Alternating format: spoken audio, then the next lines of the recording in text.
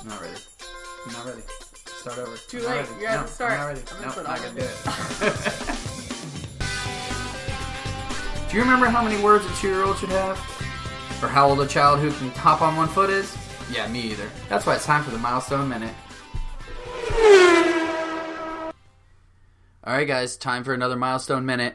Conveniently, it's our 1-year anniversary and we're going to cover 1-year milestones. I know you guys are impressed by that too. We didn't plan it, I promise. From a social standpoint, at 1 year, kid is going to start to point. So 1 finger, 1 year pointing, makes sense. From a motor standpoint, kids are going to start to walk. So 1 year walking.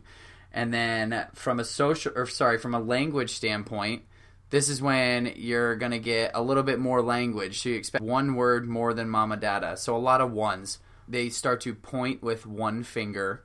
They're going to walk at 1 year. And they're also going to say 1 word more than mama dada.